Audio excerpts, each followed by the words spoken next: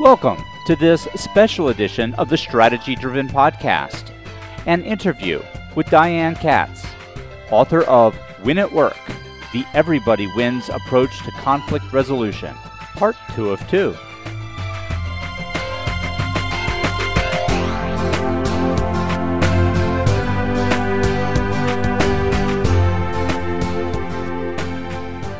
On behalf of the entire StrategyDriven team, I would like to welcome you to this special edition of the StrategyDriven Podcast, an interview with Diane Katz, author of Win at Work, The Everybody Wins Approach to Conflict Resolution, Part 2 of 2. The StrategyDriven Podcast focuses on the tools and techniques executives and managers can use to improve their organization's alignment and accountability to ultimately achieve superior results. These podcasts elaborate on the best practice and warning flag articles found on the StrategyDriven website at www.strategydriven.com. In this special edition podcast, Diane Katz, president of The Working Circle, shares with us her insights on how to deal with workplace conflict in a non-confrontational manner that enables everyone involved to win and the organization itself to function more productively. And so now, without any further delays, let's get started.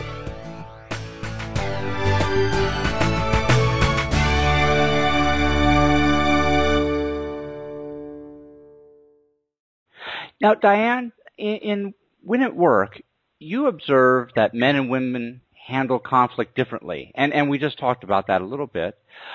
But you also observe, as I think in most cases with most things in the world, that the best way to handle workplace conflict is somewhere in the middle of the two. How would you describe the masculine and feminine approach to handling conflict, and what aspects of each should the leader, meaning the person at any level of the organization, really can be the leader, use to deal with the conflict resolution constructively? Okay. When I say masculine and feminine, it's not necessarily a man and a woman. I need to clarify that. Okay. There is the more masculine style and the more feminine style, and I have seen men who've had a more feminine style and vice versa, so just to be clear on that point. Yes. The masculine approach to conflict is the more aggressive approach. And when you think of how organizations are designed and how cultures are, I mean, they certainly have been very masculine. I mean, the shape of organizations, the fact that when we fire someone, we terminate them, the way that the masculine style is to be more aggressive, to be more in your face, to be confrontational, and that would be the masculine side. The feminine side is the more withdrawing, has a little more empathy, has softer language, but not necessarily assertive. We're talking, more of the conciliatory style. If you go to an organization that is heavy on the masculine side, you get a lot of the locker room teasing at meetings. There really is very much in your face. There's really a take no prisoners kind of attitude.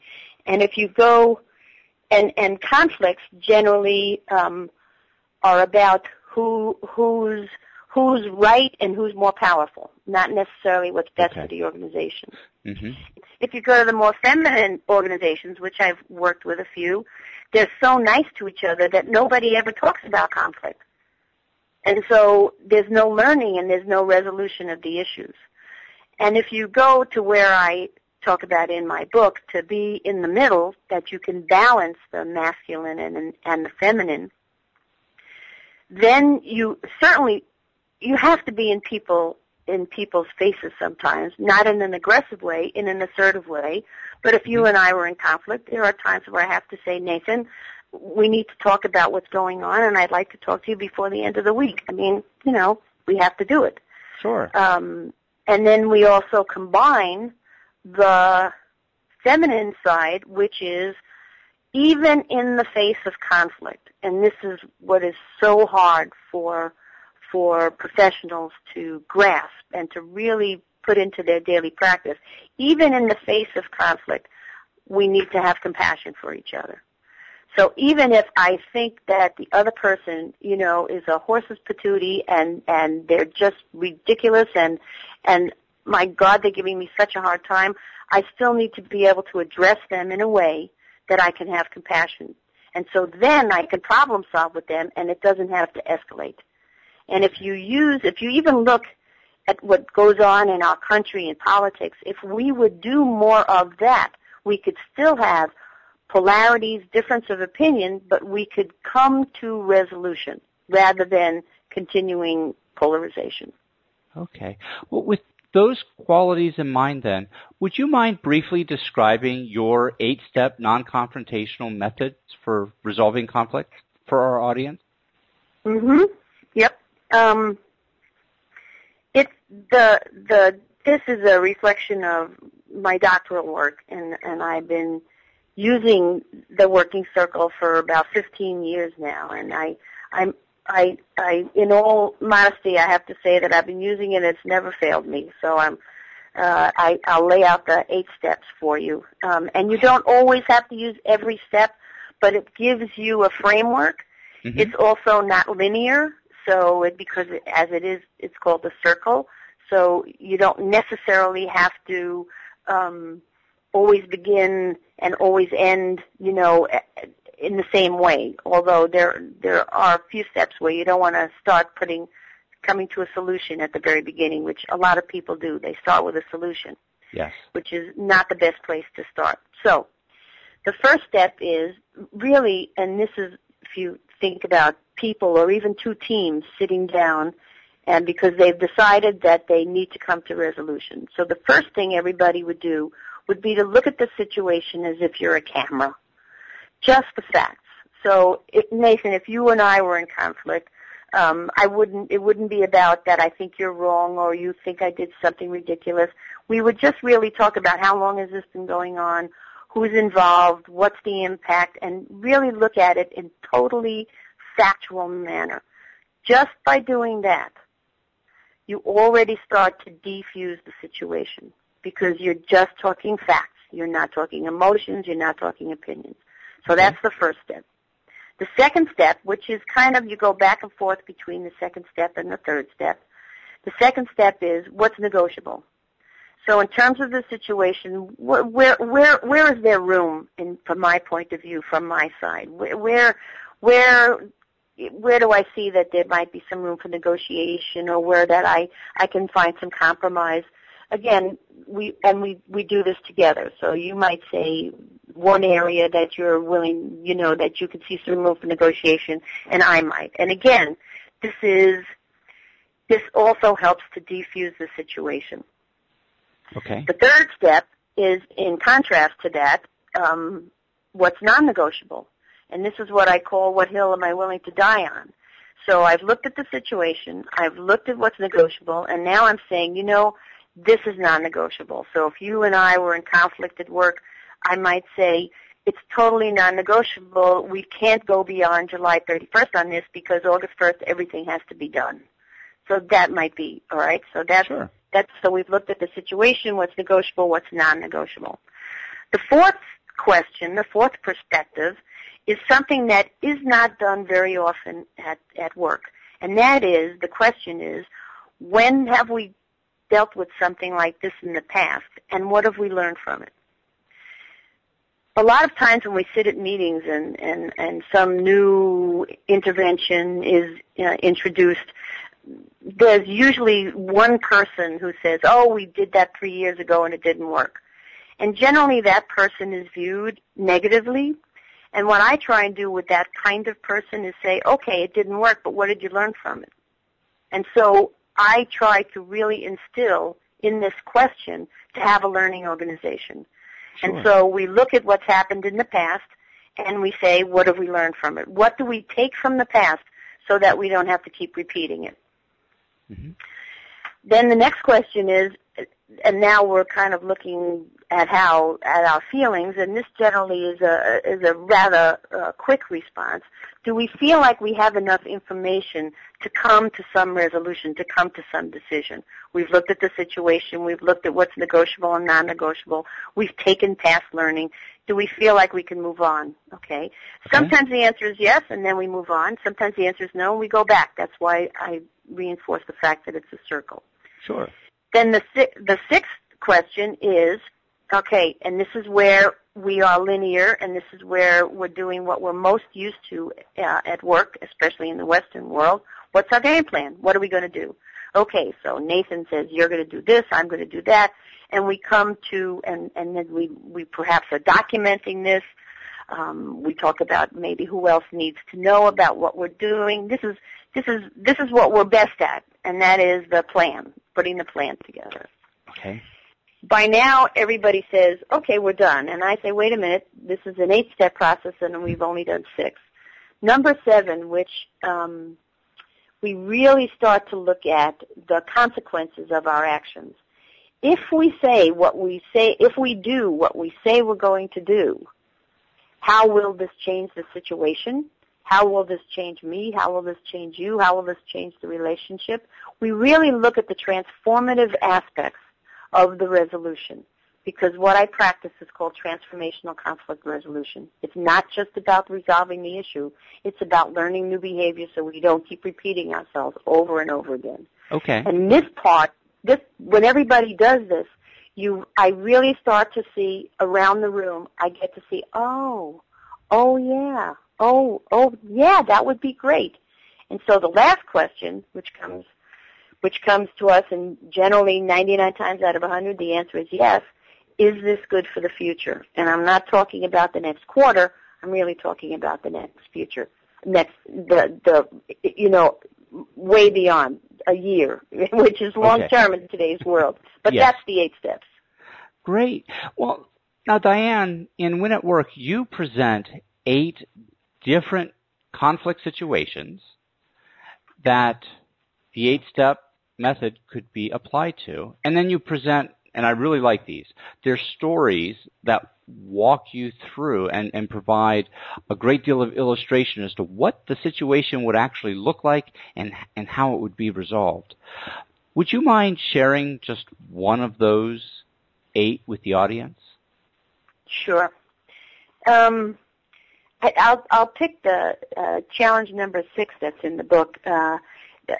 When I was in human resources, when I was within organizations, I did a lot of interviewing. And one of my questions that I would ask people was, what kind of boss drives you crazy? Mm-hmm. Every single time I got the same answer. I don't want somebody over my shoulder all the time. I don't want to be micromanaged.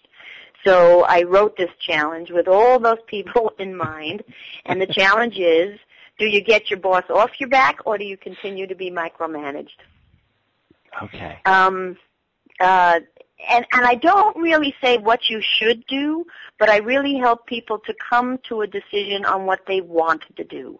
I help people make decisions rather than tell them what they should do. And if one decides to deal with a micromanaging boss, then here's some things that one can do. First of all, and this becomes extremely important, make sure you're doing your job. Make sure that your slate is clean, because a lot of times people go, and it's far easier to complain about other people than to look at your own self, but make sure you're doing a good job. Then the next thing is figure out where your boss is coming from. Where's your boss's worries? Is it that they're very nervous about pleasing their manager? Is it that in this economy, because the numbers might not be as positive as they've been in the past, that they're overly worried about the numbers? Whatever it is, try and understand where your boss is coming from. Because if you can understand where the insecurity or worry, because I believe a lot of times micromanagers are insecure, then you can address that. Once you've figured that out, go to ask to have some time with your boss, either if you can in person, that's the best, and explain that you really want to do a great job, and you think you can do a better job, and I'm not giving you the words. Everybody has to find the words that they're most comfortable with. But you can do a better job if you had a bit more autonomy. And if you had a bit more autonomy, this is what you would do, and this is how you would provide information and report back to your manager so that they would feel comfortable. And would they be willing to give you that measured increase in autonomy if you followed these steps? And are there other steps he or she would like you to do so that you could have a little more room, a little more decision-making authority? And then see where the conversation goes from there. As we talked about before we started recording our interview, these 8 are really powerful examples, and I would encourage people just to pick up your book, if for nothing else, that they would get the 8 examples to go with the working circle so that it can help them through some of these situations that they deal with all the time. If I could summarize a few of them, one is about, do you ask for a raise or not? Okay. How do you deal with a difficult coworker or a partner? What happens if you see something that's not exactly okay in your organization? How do you handle that? What do you do with a bully? So it really crosses the range of experiences that most of us have. It does, and I could relate to these stories at different points of my career in different organizations. And I'm a visual guy, so I love having an illustrated example. And you taught me through those illustrated examples as to how to think through and apply the working circle. So I wouldn't necessarily have the exact words to use, as you said. I have to come up with my own words. But it provided me that picture that then I could see myself, this is what I would say, given my personal situation. Yeah. I've used it from my own work life, plus every story in the book is true. I mean, obviously I've changed the names to protect the innocent and the guilty, but they're all true, and that's what's so wonderful, because people give us such rich examples, and I was talking to someone yesterday about the intergenerational conflict that's occurring at work, and that this actually can also help in terms of that, so that one generation can manage and work with another generation. Now, Diane, I'm sold on the working circle, and I want to improve on my conflict resolution skills using that as a model. What actions do you recommend that I take? I do have a copy of your book, and I've read your book. What do I do now to improve on my conflict resolution skills? Well, what I've been hearing from people who've read the book and from people who've attended my seminars is they start to practice. They first practice personally in personal situations, and they kind of role play, or they talk about situations, or they practice the skills. I've had a lot of professionals who've attended my seminars and then say, I went home and tried it with my teenage son. So practicing, and there's 2 communication skills that I talk about in the book, and one is called iMessages, which to be able to say what's bothering you, how angry you are, how much you might disagree with someone else, or whatever it is that is the issue for you when you're in conflict with someone else, to be able to say it without blaming, without accusing, and using non-charged language. That requires a lot of practice, because I venture to guess that most of us did not grow up that way. And so practicing the communication skills whenever you can is really important. And then the third thing, and I'll give you a couple more. The third thing is to, and this again, I repeat, this is a really hard one, is to be able to sit at a meeting or be at work with someone who you really don't like, or or been in conflict with, and try and understand their point of view. Be empathetic. Even though you still won't agree with them and whatever it is, but really practice at being empathetic. Another piece of research I read having to do with emotional intelligence is that one of the characteristics, and the most important characteristic of a successful leader, is compassion. Mm-hmm. Because the truth is, we want to work for someone who respects us and we think cares about us as a human being. And so the last thing is to really go back to the book and look at the 8 situations and compare and contrast to the current situation you're in, and then take the situation that's the closest and go through the working circle. Okay. Now, if I as a leader want to further extend the skills of conflict resolution out to maybe it's my peers, and it could also be the workforce at large within my organization, are there any things that you would recommend that I do in that situation? I sat down about 6 weeks ago with a senior executive at a Fortune 50 company, mm-hmm. and we talked exactly about your question right now. And what we talked about, and my suggestion was that the senior leader should start with his or her senior management team, and that they should receive training, coaching, and reinforcement, because far too often we give people coaching and training and then we don't reinforce it. Absolutely. And the money was wasted. So start with your senior management team and talk about the business. I mean, this isn't about we're all going to, hug and sing Kumbaya. Talk about the business and what gets in the way. And I would suggest that this needs to be a facilitated conversation, because otherwise old habits and patterns. But if you start with the senior group and then they model new behavior, then you can have great positive impact on how conflict is handled in an organization. Sure. And I'm a firm believer in the organization is really a reflection of the leadership team. It certainly is. Yeah. It is every single time. Yes. Now, Diane, before we close, you have a website, and it's www.theworkingcircle.com that provides additional mm-hmm. resources on how to constructively deal with workplace conflict. Could you tell us a little bit about your website and the resources our listeners can find on it? Well, you can get my book. That would be one.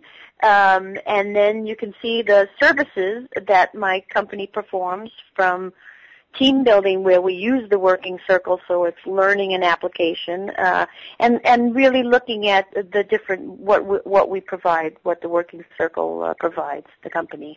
All right. Great. Well, I want to thank you not only for your time, but for sharing your insights on how to effectively deal with workplace conflict in a way that is non-confrontational and really does allow everyone to win.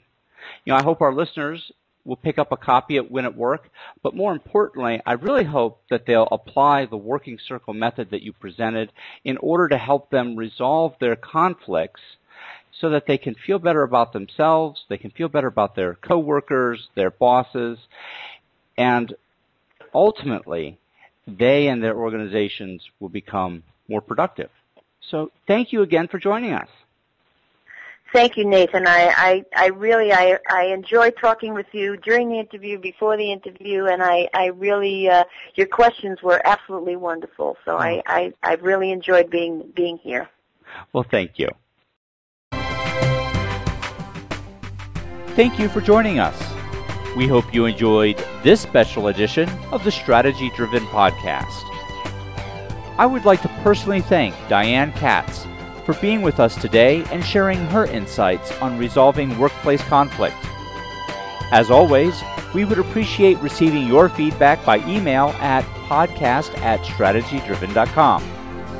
If you enjoyed the show, please consider voting for us on Podcast Alley and visiting our website at www.strategydriven.com. You can find more information about Diane Katz and Win at Work at www.theworkingcircle.com. theworkingcircle.com. Until next time, so long.